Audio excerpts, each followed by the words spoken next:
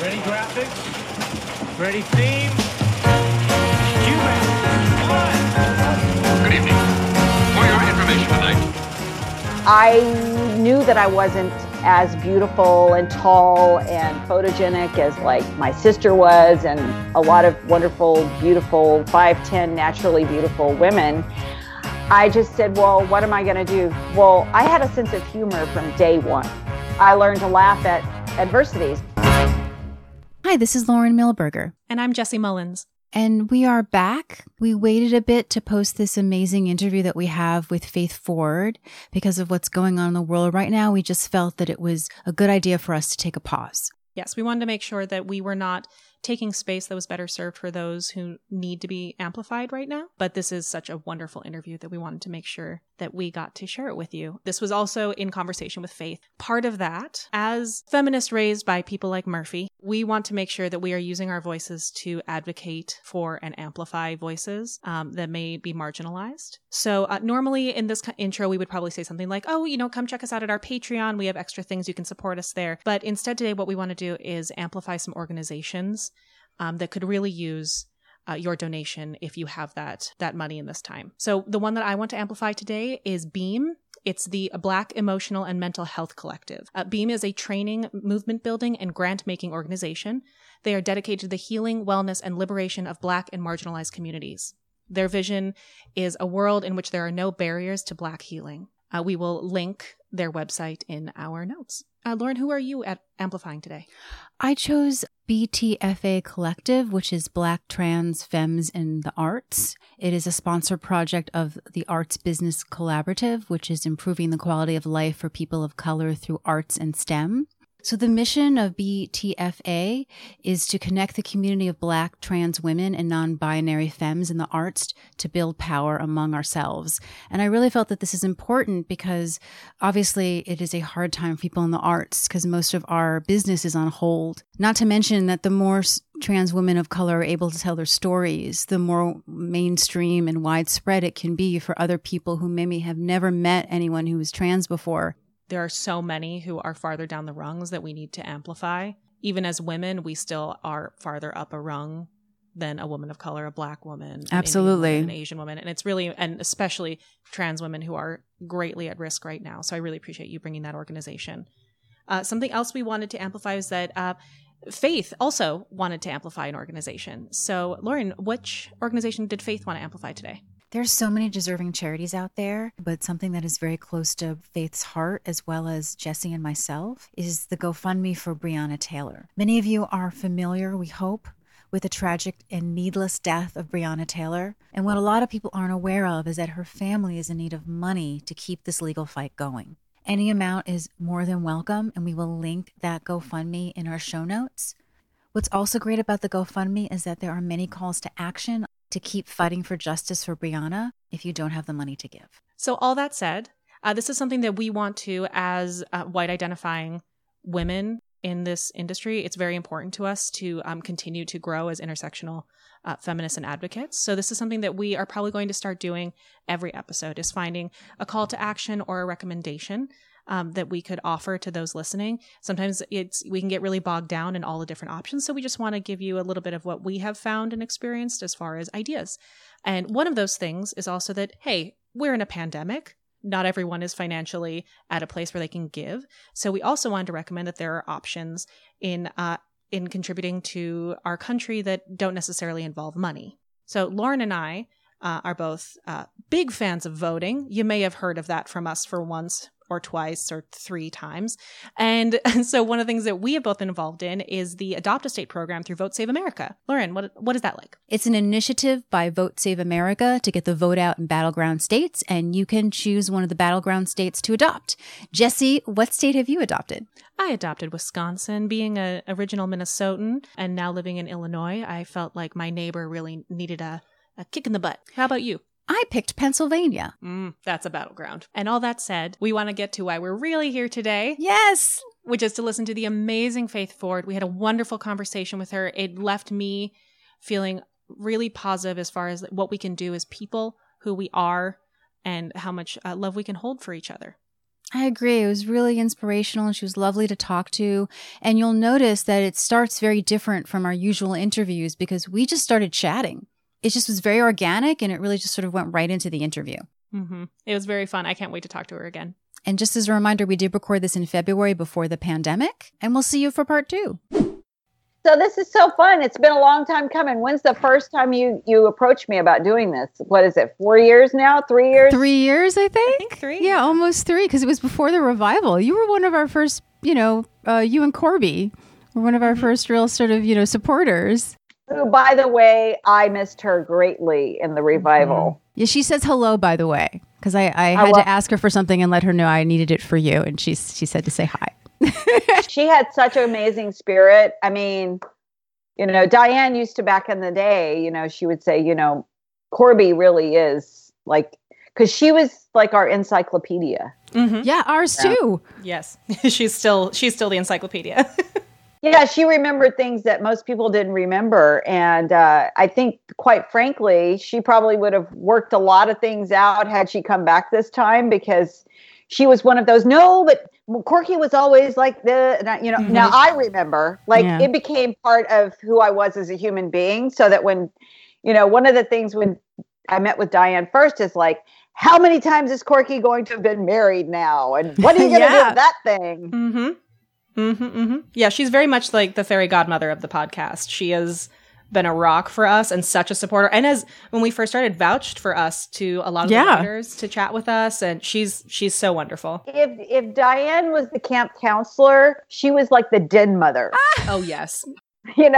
Seriously, there's an important part that each of those roles plays, but she definitely was someone that I always felt like she was literally the Bible. She was like the Murphy Brown Bible. What went into Corby's brain never left, and she really kept us on track. I mean, you have to have that on soap operas, Yeah. As series goes on for 10 years, the fans that are true fans don't ever forget anything, and a lot of my feedback about the show was like, well, what about Corky and Miles? What about Corky and Miles? And I was like, ask Diane, Yeah. I didn't know. It was just fine. I just figured it's like all these ideas. This is what I had to do with my brain. All these ideas that I felt like Corky might have or done or anything. Corky has buried them in a little vault inside, locked it up, and thrown away the key. Mm-hmm. That's the way she functions in life. So that was that sort of that retro nouveau way that Corky was in the revival. I thought, well, I always wanted Corky to grow. And I think she did grow on after the show was on, because I always considered her as a human being, not just a character on the show.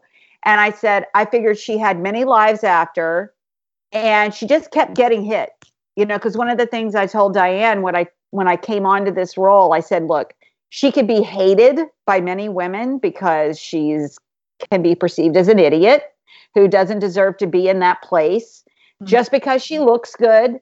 And I said, I don't want those women to hate Corky. I want them to feel like I wanted to give Murphy a chance to accept her. Mm-hmm. Yeah. No, we talk about a lot that of all the characters on the show, she's had the largest arc. She's changed the most. Yes, I when we started this, I found myself becoming the great Corky defender. I was like, no, but look at this. If we looked at her if we just stepped back from like our own preconceived, especially kind of what we call the girl on girl crime, this idea of that there's only so much room at the table. Like, she has a spot there, and actually she's making a lot of sense. Oh, well, I don't know one young woman who's tried to step into the world with women who are much more experienced they are that don't feel like Corky has felt. And there's a part of them that says, if I really think about how much I don't belong here, I'm not going to make it. Yeah. So I just have to approach this like, I do know this, I don't know that, but I'm going to learn it. But right now I know this, and this is what I'm going to do. So, I mean, I really appreciate you sending me those episodes, because, whoa, what a trip down memory lane. Aww. So much that how you remember, but you forget. Yeah. And it was really like looking at an old yearbook, with moving pictures in a way. I mean, Now, did you ever watch them as they went along, or did you stop? Are you someone who likes to watch your own work, or was this the first time you were seeing them? I don't really spend a lot of time watching myself. Yeah. I have a tendency, it's not good if I'm a Virgo in every sense of the word. I am a detail oriented person. Sometimes I just have to, I've gotten to where now, and with my age, I literally say, when they say, "Are you good, Faith?" when I'm working, I go, "If you're good, I'm good." Because quite frankly, there's always room for growth. Yeah. And there's always room for improvement. I went on to produce, with my husband Campion, quite a few things. And I'm very good with other actors, knowing when they've got their best. I just innately, I see it. But with my own self, I just always feel like, sometimes I feel like I have those moments, but I will always be the one who says, if the other actor has the better moment, I will go for that in your master, and stuff like that. Mm-hmm. Because especially if they're carrying the story, I think it's really important. I noticed, like, on the revival, I was supporting, I'm like Corky with the joke again. And that was the way I started. And sometimes my big old long A jokes that would take a page of learning and work and rhythm and timing would not make it. And I would go, but because I've produced before, I know why. When you don't carry the story, sometimes, and that's brave in comedy for Diane to do that. I mean, a lot of comedy producers they will go for a joke nowadays, a lot. And I'm always like, you got to stick with the story. And she did it very masterfully. One of my instructors refers to that. He works in LA a lot. His name is Rob Adler, and he refers to it as a Horatio moment. He had a theater company that did a version of Hamlet where they kind of just drew straws for who was going to be what. And he's like, I'll be Horatio. It's fine. I don't need to be Hamlet this time. But that moment of thinking about the larger picture and what the project needs, and just putting the love into what matters right now, your role in the story, your role in the production, your role in the ensemble and cohort.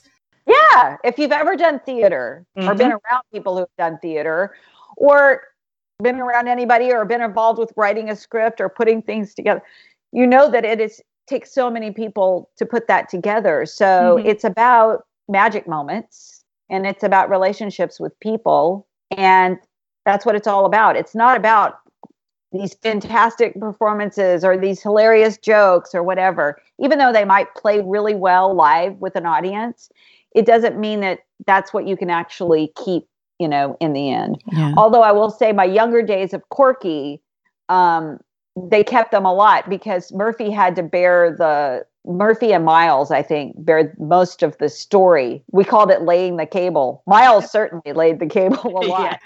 Just everything he said set up the show mostly in those earlier days. He would come in with our assignments and and that was always what the show is about.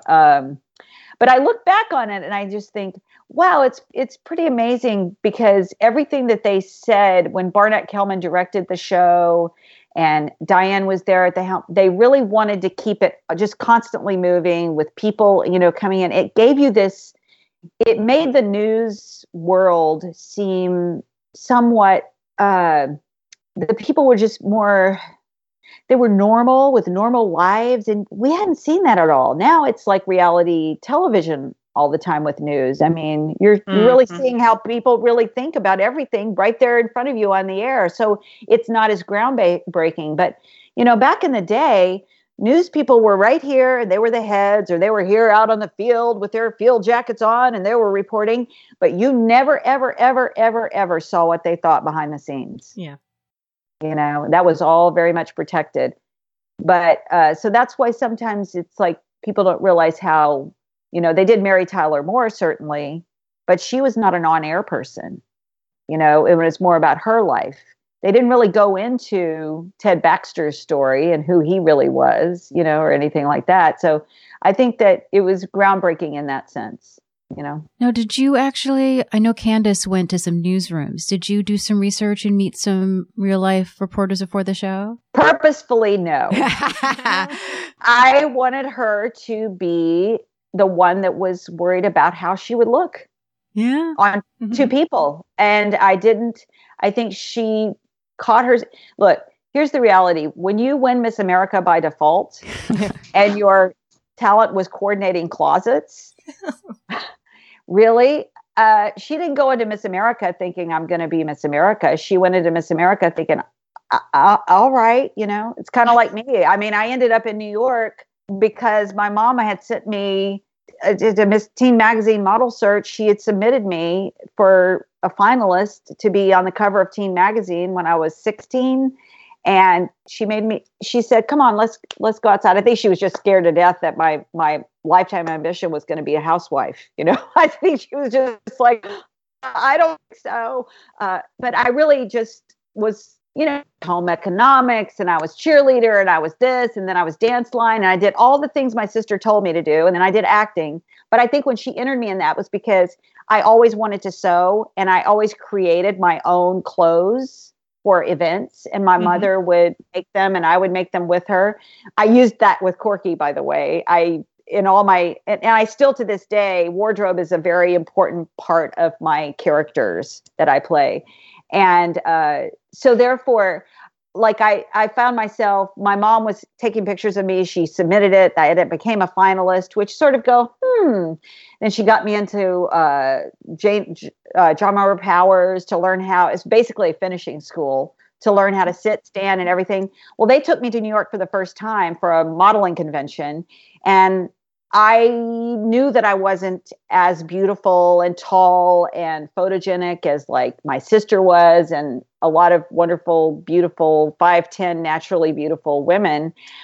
I just said, well, what am I going to do? Well, I had a sense of humor from day one, you know, because I learned to laugh at adversity. So I was skinny, not easy. I was awkward. I was a geek, and I just learned. And then I started to kind of figure out how to feather my hair, and all these things happen. I'm leading back to Corky. So I could take pieces from my own life as I would. Then I thought, I'm going to try to be more like my sister. You know, I'm going to try to be, you know, she's smart. I'm going to try to get good grades. She's this, I'm going to try to. So she was my example. But I had to study hard to keep myself applied when it came to the books, because I was more of a visual artist. You know, I'd rather be outside gardening, making pretty garden beds. I'd rather be sewing. I'd rather be drawing and painting. I was always visual.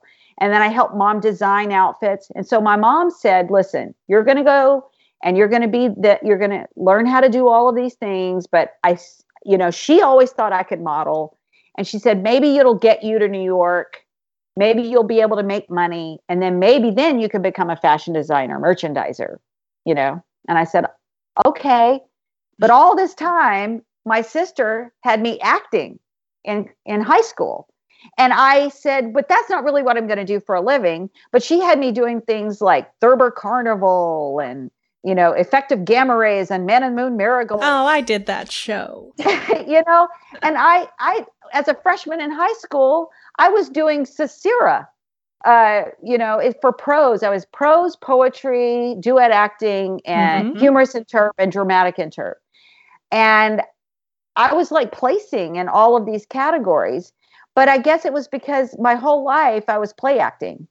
So I would mimic people, but not making fun of them. I could just recreate them when I would come home, because I was more of a listener and shy and observer. So I think why I ended up falling into this was because it was always kind of through the back door and observing. And I used that with Corky because I feel like Corky was a backdoor observer of life. And she admired Murphy day one. She admired her. Never thought she'd ever, ever, ever get the chance to be in her shoes, nor did she even really want to be. That was not her goal. But if you put her in that place, she learned to become what people thought she should be. Just don't ask her too many of the tough questions, because she might have to go ask somebody over here. How do you pronounce that word? Shiite in the pilot. That would have been so embarrassing, you know. I think that's one of Corky's great strengths, honestly, is first and foremost, we've talked about with the first season that there's this great arc, starting with the pilot, but especially Devil with the Blue Dress to Morning Show, and this great, kind of switching of Corky and Murphy and the respect that grows. But something I love so much about Corky that I often try to put into my own life is you don't always have to fake it till you make it. Sometimes you can just say, I don't know what that means, and not let it diminish you. And that's something I love about her. Yeah, well, I use that I use my own life a lot. I personally embarrass myself so much because, my sister was born to be an attorney, a doctor, whatever she wanted to be, she could have been that. She was an amazing public speaker. She was Miss Louisiana National Teenager. And it was pretty much seemed effortless to her, but she always had her head in a book. That was her life. She couldn't learn enough. You couldn't teach her enough. She came out that way. Whereas I was always observing. I was just always looking. I would sit in the mall, and my dad and I would watch people. It wasn't until later on I would hear interviews with actors like myself that were just as fascinated with people as I am.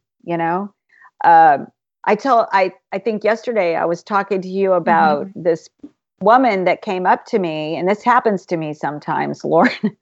I live in a very small town, and she came up to me, and I never know if anybody's going to say, sometimes they think that they've gone to school with me, or, evidently I was in high school for 20 years.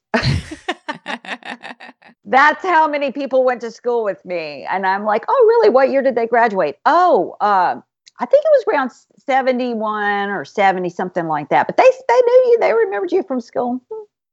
I wasn't there then, but I met this woman yesterday. We were in my dad's hometown and stuff, and we drove there, and she said to me, I just wanted to come up to you. My son saw you in Pacifier, blah, blah, blah. And I said, oh, well, that's so sweet. Well, I ended up finding out she was just diagnosed with, stage 4 colon cancer. And I was just, well, that's why I was supposed to come here today, And that's getting back to Corky. I have a feeling that she was from a small town. She was actually from the area that I was at yesterday, around Nebo, Louisiana. I made her from there just because it was close to my heart. And no matter how famous Corky became, people would come up to her like, oh, well, you're just one of us. You're just home girl, And that's what I always loved about playing her and being her, was the closeness that she felt to my heart, That's something also rewatching the show as adults, because, we started watching it as children, is seeing Corky in a completely different light. And something that I really love that I'm seeing now, but also that I think I also saw in the revival, is that there can be different types of women. Murphy has many of her faults, but she's the lead character and she's supposed to be the epitome, and she looks down at Corky, but she shouldn't look down at Corky. There's enough space for both of these women in life, not just one type of woman. And I really appreciate that more than I did when I was 12, for sure. Right. Because Murphy was, my sister and I laugh at this so hard because I watch a lot of really old shows, but I also watch things that you wouldn't even imagine that I watch. I watch Vikings, but I love that show.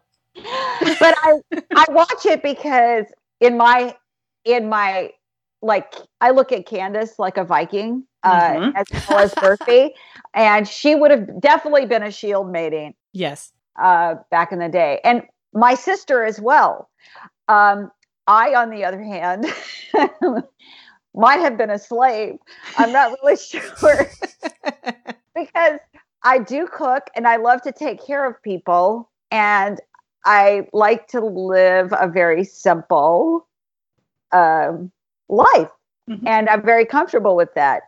However, I would be one of those slaves that would find herself at the end that would be made queen somehow because, because back in the day, the husbands would fall in love with the slaves, the husbands of the queen, and there was all this stuff happening. So, oh yeah, that would have probably been me. And I wouldn't have wanted to be there and I wouldn't have even known why I was there, So I have always been one of these people who I can be a really good friend to very strong women and build them up. And maybe that was because that's the way my sister is, because, being on top can be very, very lonely. You don't really know who your real friends are, really, because there's always somebody out there that's either trying to get you a job or challenge you. And for no reason, you're just there because you really are good at what you do, and it's really that simple. And I've always understood that, always, and admired it. And, with that strength can come a lot of, maybe like with Murphy's character, she could get very angry, do what it seemed to be mean things. But I think, no. Corky understands that. Mm-hmm. And she's hoping that maybe one day she can express her anger that freely and openly when it needs to happen, because sometimes it needs to happen. You need to tell somebody, and I think that if we had kept on going, you would have seen that happen with Corky. You would have had that moment where, wait a minute, she really did learn, like maybe she would have to come to Murphy's aid, at some point and really see that happen. And I think Diane probably would have gone there had we had time, because I think that the main thing is stereotypes. As much as you like to see them on the surface, if they exist, they really don't. They really, it just depends on the writers and how much they want to delve beneath them, so. Well, something this makes me think of is, similarly to Lauren saying, there are different types of women. I think in that same vein, something that pops up a lot for the characters in the show is resilience. They all have different forms of resilience, and poor Miles just keeps going. We stay the course. But it makes me think of something that you touched on yesterday that I wanted to talk about here, which was you looking back at these episodes like a yearbook, and you remembering what you as a person were going through while you were shooting this that nobody knew about. Yeah, I had Graves' disease right away. I was diagnosed. I went into the doctor's office. I was finishing a season. I remember I finished I think it was the second season that it came on. And I kept feeling like I had sand in my eyes, and I would constantly blink my eyes, and I was not real strong. And I just started losing weight, but I was eating for two people, like grown men, and it was all very whirlwind for me. And I was nominated after the first season, which was crazy. I was not expecting it, but very grateful, but really hoping I wouldn't win, because I really felt not hoping oh, I hope I don't win, because it's more like the people in my category, if you guys went back and looked, you would. It was great. It's unbelievable to even, how people say, oh, it's just an honor to be nominated with all these people. It was really an honor. Yeah. No, seriously. It was Estelle Getty and Rhea Perlman and Laurie Metcalf and, Julia Louis-Dreyfus was nominated. That was it. Just some fellow newcomers. Yeah. Seriously. So, but when the Graves' disease happened, it really just took me for a loop. And I started to map, when I would look back. That's why I didn't watch a lot, because I could see all those things. Nobody else could notice it, but I could map. I could tell either by my hairstyle or the size I was or whatever, what I was kind of going through. And it was always opposite of what I was playing, And sometimes I was like, oh, poor Faithy, poor little old Faithy,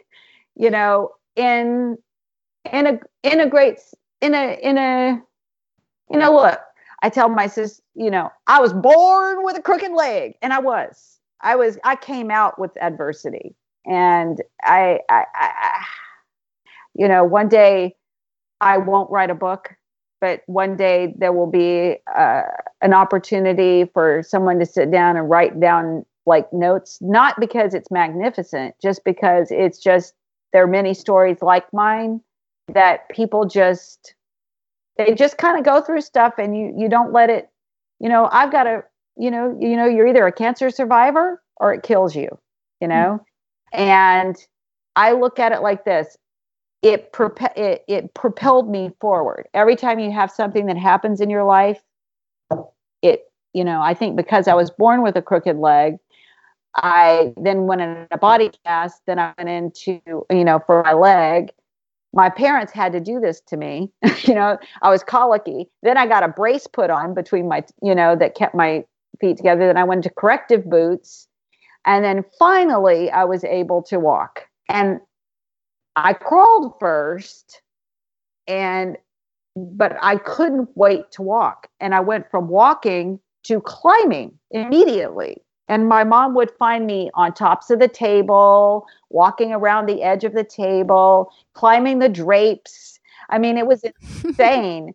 So maybe that spirit on a subconscious level makes you look at things like, I remember this year, when we finished that season of Murphy, Candace looked at me and she said, Faithy, getting older is not for, wimps.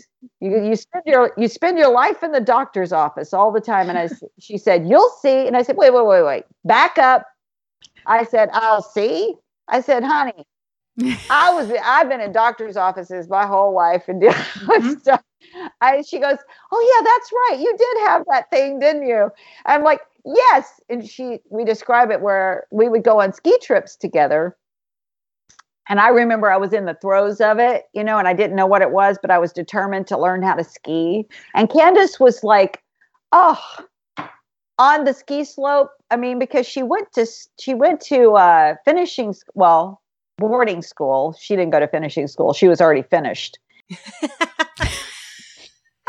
She learned how to do everything because her parents, she was Hollywood royalty. I mean, certainly, but not because she wanted to, because it was required of her. But then she was in boarding school, and that's how she learned to be such a beautiful skier. And I was like, oh, well, there you go. I've got to learn to ski now. I wasn't planning on it, but now I got to do it. And I just remember trying to ski and doing moguls and everything. I was like, oh my God, this is so hard. And going to mogul classes, I was like, but remember, Faith, you were born with a crooked leg, So I just figured, I always turn it into comedy, but I always figured that, in life, I looked at that as I was sitting there, and Candace said, I remember when you were skiing. This is the point I was making. She said, I remember when we were skiing, and she said, do you remember you were all shaky and you couldn't stand up on your legs very much on your skis because you were so shaky? And I said, yeah, that was because I didn't know it then. But one of the things that Graves' disease does is it starts to attack your major muscles and it weakens them. So like your quadricep muscles, which are your main muscles you use when you're skiing, and your shoulders, like, you're not able to hold up your arms and stuff. And, but I didn't know what was going on. But I just remembered I have to finish the season of Murphy Brown before I go to the doctor. Because I could have cancer and then I won't be able to do comedy. I mean, it's stupid how you think, but so that's why when that woman stopped me and said, stage 4 cancer, I said, that's right. And I talked to her about Graves' disease, and I said, they're all really autoimmune diseases, and we all have something inside of us. And I said, I look at it as the same, but I said, I thought I had it, but I didn't, but it was still tough. And it still could have killed me if I hadn't done it. But looking back on it, I think, well, you do everything for a reason. But the one thing I hadn't planned on, and I thought I'm going to get through the season. We had a Christmas episode. It was where I came out, and I came out of the elevator, and it was supposed to be Corky all, up. And I had this whole one of Corky monologues. And it was like, I rehearsed it. We pre-shot it and stuff. And then we were getting ready to go out for our curtain call. And I got on the elevator. We would get on the elevators. And I started to feel like my heart was going to jump out of my chest. And I started to feel like I couldn't breathe. And I couldn't get my breath. And I thought, what is happening to me? And then I never would ever do this, but I literally knocked on the elevator. I was like, I pushed it back and I said, I can't do it. I can't do it. I can't do it. It was such a dramatic moment. And I was like, I so don't like or do this, but I just thought I can't. And so they brought me back into the makeup room, which was right behind the elevator. They sat me down. Candace came in and she said, what's wrong? She held my hand. She got down on her knees. Diane came behind me and I was going, I don't know. I can't breathe. And I can't breathe. And I don't know what's wrong with me. And I just thought, okay, what do I do? And I really didn't know what was going to happen, but they called in the paramedics and they came in and I remember Ned Davis was our first AD, and he brought me a brown paper bag and said, breathe into this bag. I think you're having an anxiety attack. And I said, okay. And they took my pulse, and my resting heart rate was 100 beats a minute. Whew. And that's a lot. Mm-hmm. And then they said, okay, you're just going to calm down. And they gave me the one thing that finally calmed me down was Candace was like, Faithy, now you don't not go to the doctor anymore. You have to go. And the thing that actually really calmed me down was Diane came in and she said, now, Faith, I want you to know this. If we don't do the show tonight, it is no big deal. And I said, no, we have to do the show. And she said, no, we don't. We're in television. We have an insurance policy for situations just like this. We will not make you work under these conditions. And I was like, what? And she said, I said, well, when will you do the show again? And she said, next week. Hmm. And I said, really? And she said, yes, really. And I said, but all these, she goes, don't even work. And it was like finally everything just calmed down, and I was able to do the show after that, and it worked. But it was, when those things happen and you get to hear that and she said all the right things, mm-hmm. And that was a good mama. That was a good camp counselor, and she may not even remember doing this, but we forget because I forge forward and I move on. But when I was watching these older episodes, it reminded me of those times like that, Mm-hmm. I was so relieved to find out it was Graves' disease and I could do something about it, but I identify with people who have health issues for sure. Yeah, this is, about 5 years ago, I was diagnosed with Crohn's. So I also have an autoimmune disease. And so a lot of the things that you're saying sound very familiar. And it's amazing how resilient we are as humans, but also how you can just ignore certain things because you just want to keep going forward. And I did a lot of the same things. Things that I look back on, I go, I can't believe I didn't go to the hospital. I can't believe that I didn't call 911 on certain things, that I just kept saying, nope, this will be fine. People would tell me to go to the doctor and I was like, no, I'm just going to change my diet. It'll be fine. And it just, you want to make yourself feel like it's going to be okay. And it's amazing how it takes so long for you to realize reality, I guess. Yeah, it makes you also appreciate when you are feeling good. Mm-hmm. Yes. Yeah. And also life, yes. Yeah. When you think, because I was I hate to say very close to dying, but no, I know we found out just in time. Yeah. Like it was like just the day of my surgery, I woke up and I was like, something is very wrong. Mm-hmm. And I knew I had to have it that day, even though I was already supposed to have it, but yeah. Right. I mean, look, I'm glad you're here. I've known people with Crohn's and I know that it's not it's horrible. It can be Yeah. just, it's, it's debilitating. It can be debilitating. Yeah. Completely. I'm very lucky though. I have really good doctors and they say 80% better. That's excellent. Mm-hmm. So I'm in a really good place right now. I love that. I love to hear that. Yes. Yeah. I have a friend who's 3-time cancer survivor. Oh, wow. 3 times. And they just recently, she had a recurrence again and they put her on an experimental drug and she's in remission. Oh, wow. That's crazy. great. She didn't even have to do chemo. Wow. It's so interesting to me, these stories. As you were talking, I was like, oh, I'm just watching Lauren out of the corner of my eye while you were talking about disease. And it's like, oh, my heart for you.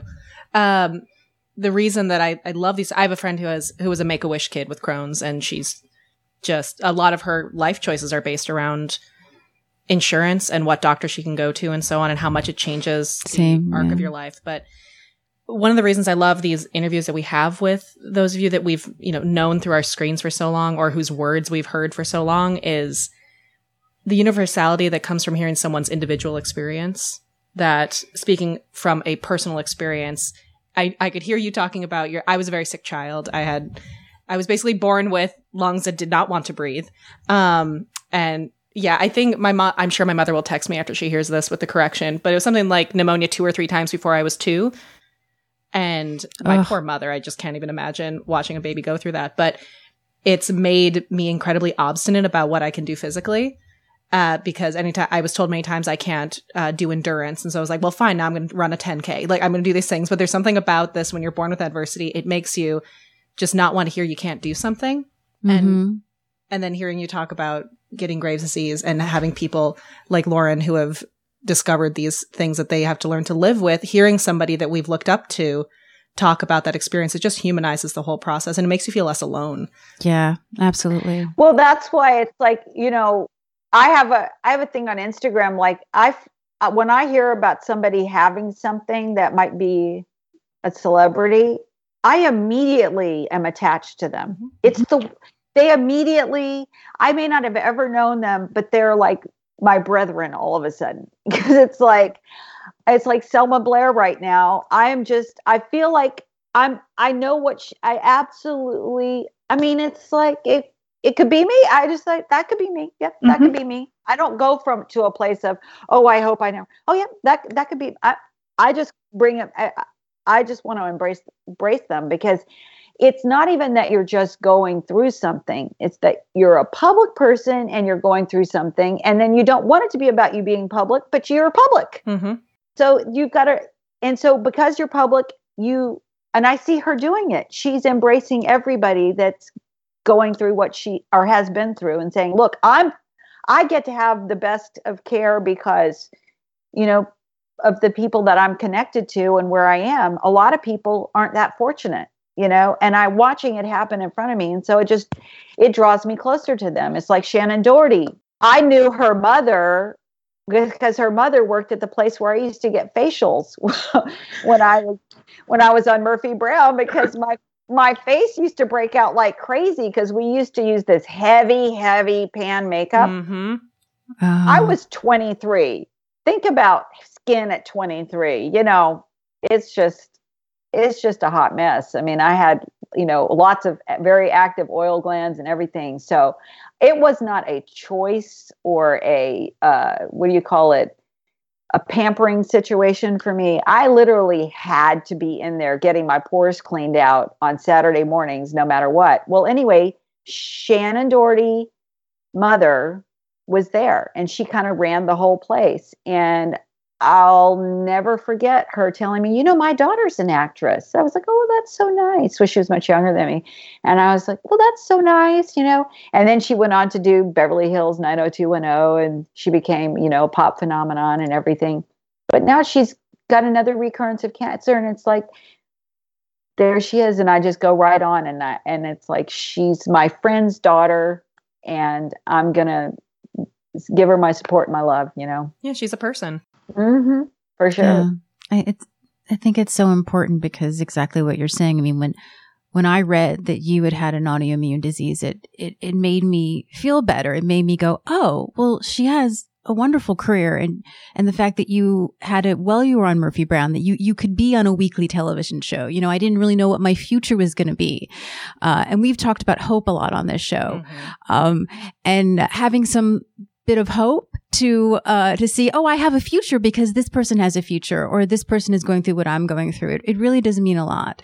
It does. It's like my sister with like weight and things like that. And she's always been a shining example to women who have struggled with their weight. And I'm like, it's really something that, you know, embrace who you are with all your imperfections, and you will find that other women will do the same, and you will that. And everybody, I don't know what it may not be exactly alike. Some women deal with their husbands and issues with their husbands in their lives, and they find themselves alone at an age where you don't want to be alone. I have a girlfriend right now that is doing that, and she's got a daughter that's in college and stuff, and she and her husband had to part ways, but they stayed together on the, because of their, meaning like they agreed on what they wanted to do with their daughter.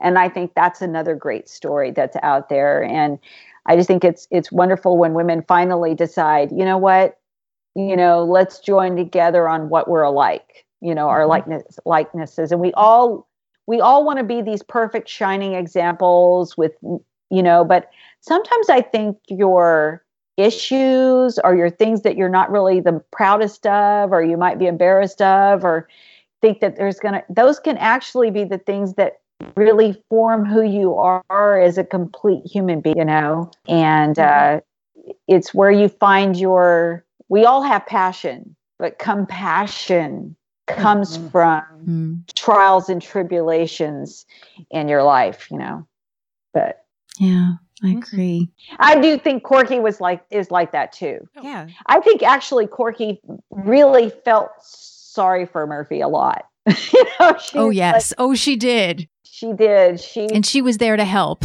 Yeah, she felt sorry, but she was there to help her. She tried to help so hard.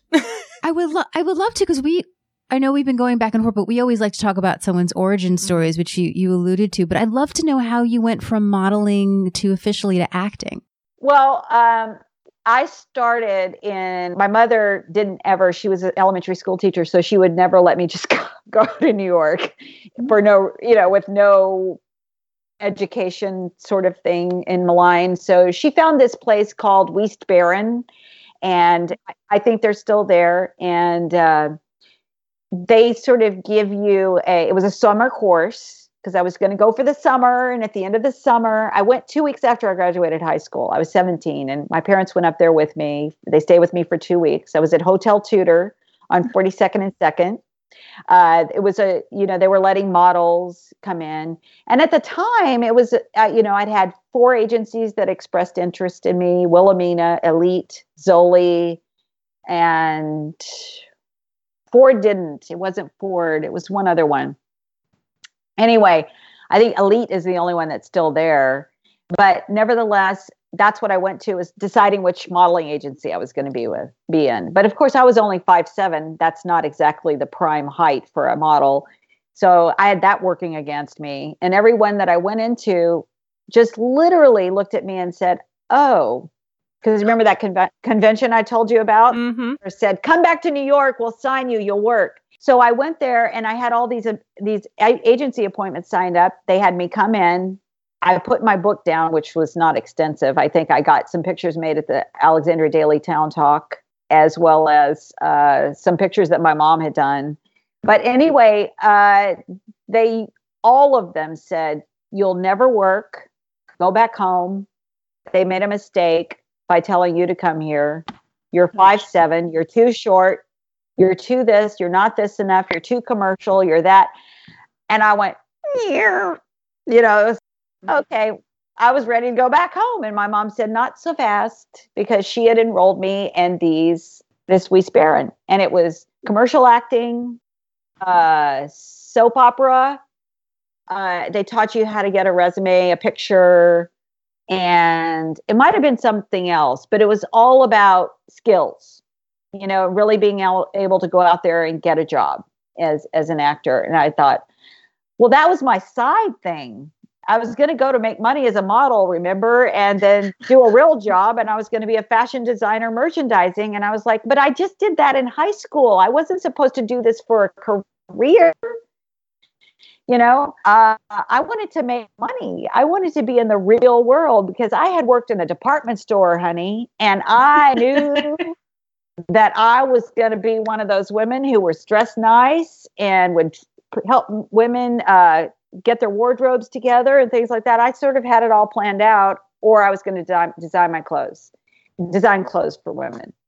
Nevertheless, I went into this because I committed to it. My mom found me a church, Metro Baptist Church, because I was raised Baptist, and it was on the Upper West Side. She was not going to leave New York until I had a church.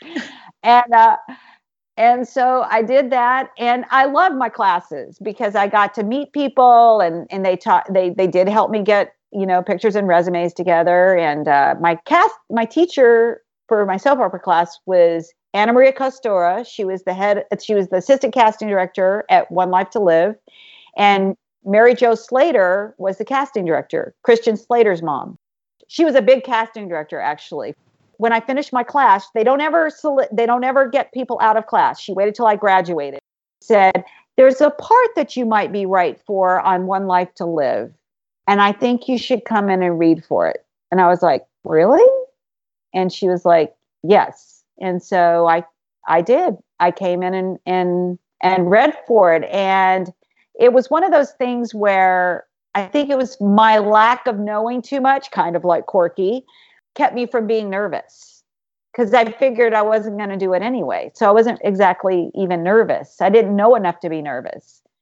And I went in, and Mary Jo Slater was the casting director. And she said, I read it once, and she said, okay, I need you to work on this accent. I was like, I'm sorry, what accent? She said, well, she's from New England. It's a New England lockjaw accent. And I said, I have no idea what you're talking about.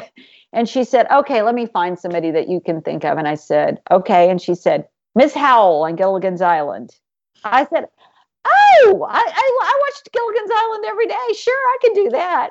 So I just was like, oh, darling. I was just there. I was trying to like that. I was just like, really, I just went into a whole thing. Except I wasn't that quiet. And I just transformed in about 2 seconds flat because, again, I told you, I used to mimic people. And I got the job. And except for my first day of work, I got, what do you call it when you're nervous and you get laryngitis? Oh. I could not. I woke up, nothing was coming out of my mouth. Speaking, gone. Oh, no. And I go to work. I said, well, maybe I just have to have some tea. I was just like drinking tea. It's just too early in the morning because, your call time is like 5 a.m. for a soap opera. And I was like, I'm just not awake yet. And I just kept thinking, I haven't gone to rehearsal yet. You had to report to rehearsal hall. It'll be there by then. It just kept not showing up. So finally, I went in and they were waiting for me to speak. I I had to write on a piece of paper, my voice isn't working today. And they said, oh my God. So then all of a sudden people came swarming in. Okay. And then they started making phone calls, and the director was saying, we have to recast because we can't do this. We've got, blah, blah, blah. We're shooting it today. We'll get the second girl in line. All this stuff was happening. I finally was like, and then I wrote down, doctor, I will pay. And I did, and they sent a doctor, and I told him what's wrong. He said, I'm just going to give you a steroid shot, and we'll hope that it works. And it did. And I actually had enough voice to do it, but it was still a little bit craggly. But that was my first job, and that sort of gave me my spark to know. But I was, let's see, how old I was. Well, I was, let's see, that was the spring. I want to say the spring, but before that, I'd gotten into commercials. So my very, very, very first job was an almost job. It wasn't really a job. It was for a Maybelline ad campaign. And I had met the guy that I told you that was a restaurateur who was also an actor. He said, Johnny V, we'll call him. But Johnny said, he came to visit me one day, and all these girls in the hotel were talking about this Maybelline ad, and they were all models and they were all beautiful. And I was like, whatever. And so I had taken all my pictures and resumes. This is after I'd finished We Sparin and everything. And I was doing it, and he was taking my pictures and resumes around, and we were dropping them off at agencies. And they were all saying, just leave it in the thing and go, whatever. All right. Go ahead. Everything was just, you could just envision them the minute you walk out the door, they were throwing it in the trash, and then I told him about this audition. He's like, well, let's go. I know Nancy Fields at Ted Bates. Let's go there. And I said, what do you mean, let's go there? Because you have to understand, I didn't have a stitch of makeup on. I had this I still have it. I have curly hair, wavy hair. And it was just like wild. And I had a bandana hat tied around my head with this wild curly hair. And then I had I probably had about I had a bazooka bubble gum problem that I used to chew on bubble gum. And I walked in, he said, let's go up. And I kid you not, there were 200 of the most beautiful girls in New York at this audition. And I thought, I'm not supposed to be here. I'm just not supposed to be here. And we waited till every one of those girls had been seen. And I was the last person on the list. And Nancy Fields said, Faith Ford, who is this? And she's like, Johnny came up and said, Nancy. He's like, Johnny, how you doing? He knew her from when he was a child. He did commercials with her. Said, come on in. She said, come in here. So I went in, and she said, still had my gum in. I said, oh, I'm so sorry. I had my Southern accent still. I'm so sorry. I was chewing bubble gum. I'm sorry. My mom would be so mad at me. She said, no, keep it in. And I said, what? She said, keep it in. She just starts talking to me. She said, can you blow a bubble? I said, oh, I can blow a bubble inside a bubble inside a bubble. What are you kidding me? And so I just started blowing these bubbles where, you can 1, 2, and it was really a good one. I was spot on. The bubble gum was perfect. 3, 4. I think I got up to about here, and the whole thing exploded and got all over my face, my hair.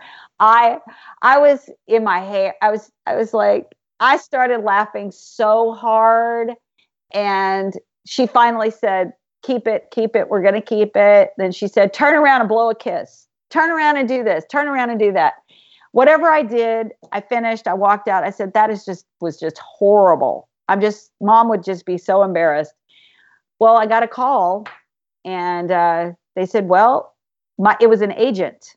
One of the agents I dropped my picture off that day and said, hi, Faith, we're so happy to have you as a client. You got a call from Maybelline. They want to book you as their new ad campaign for da da da da da da. And I said, really? What? Really? As it turned out, they canned the campaign before we really got to do it. But that's how I got my first agent. It's like, that is just where things happen. So I always look at that. So I guess I'm meant to be doing this. And one of the pacts I made to myself was I wasn't going to do it if it wasn't going to be a real job, to pay money, because my parents couldn't afford to just support me there. And I knew how hard it was to be able to live in New York. It was expensive or whatever. So I said, I knew that I had to start making money. Listen, I came home for my birthday, and they said, if you haven't made any money by your birthday, which was September 14th, then I'd come there in June. They said, we're going to have to get you back home and put you in school. And by then I fell in love with New York and the whole thing. And that worked. I started getting commercials, and that supported me for a while. And then One Life to Live, and then out to, and then I think what got me out to LA, fast forward, was I'd been working, and I ended up doing Another World. I'd gone out to LA for pilot season. I ended up on auditioning for Days of Our Lives. They flew me out to replace Kira Sedgwick in Another World, so I was actually the replacement of her replacement. And the great thing about that show was that, as some of the best actors in our, were always on soap operas. So when I came onto Another World, it was Joe Morton, Morgan Freeman. It was crazy, the actors that were there. I didn't actually get to work with them all, but I got that opportunity to work there for a year. Then they killed me off by accident. It was like I got fired, but not because they wanted to fire me. It was the most bizarre, hilarious thing. I was the youngest person on the show, and the following summer was coming up. I'd been working for a year, and they wanted to bring on this young storyline, which also soap operas like to do in the summer because kids would be home from school. And so they hired all these young people on, and they were in high school, but my character was not in high school. She was in college. Someone didn't get the memo. They didn't have Corby Siamis there for the Bible. And I told them, but the great thing was I sat there, the producer called me to his office and they announced it. You know, you're working, you're on the job working. And we finished my scene. They said, Mrs. Ford, Mr. Potter would like to see you in his office, please. And everybody was like, ooh, you know. And we had the town killer in town. He had killed off a few people. So I went up and he told me, and I actually started laughing when he told me. And it was a nervous laugh. I laugh at the wrong time sometimes. And he says, why are you laughing? I've just told you we're not going to have you on the show anymore. And I said, well, I guess I'm just nervous. I'm sorry. I don't mean to laugh. And he goes, no, really, why are you laughing? And I said, well, because I think I'm just sort of sad, but at the same time relieved. And he said, why are you relieved? I said, well, because I think I just went into my 6-month pay cycle. Because that's how our contracts were. Mm-hmm. And he said, because I was going to get paid I got paid for 6 months for 2 episodes a week because they had entered in my 6th month. And he didn't know that. So they had hired all these other people on. So it gave me the opportunity to go out to LA. And that's how I ended up out in LA. Thank you so much for listening. We'll be dropping part 2 soon. In the meantime, you can follow us on social media. We are on Facebook, Instagram, and Twitter at Murphy Brown Pod. Stay well. Bye.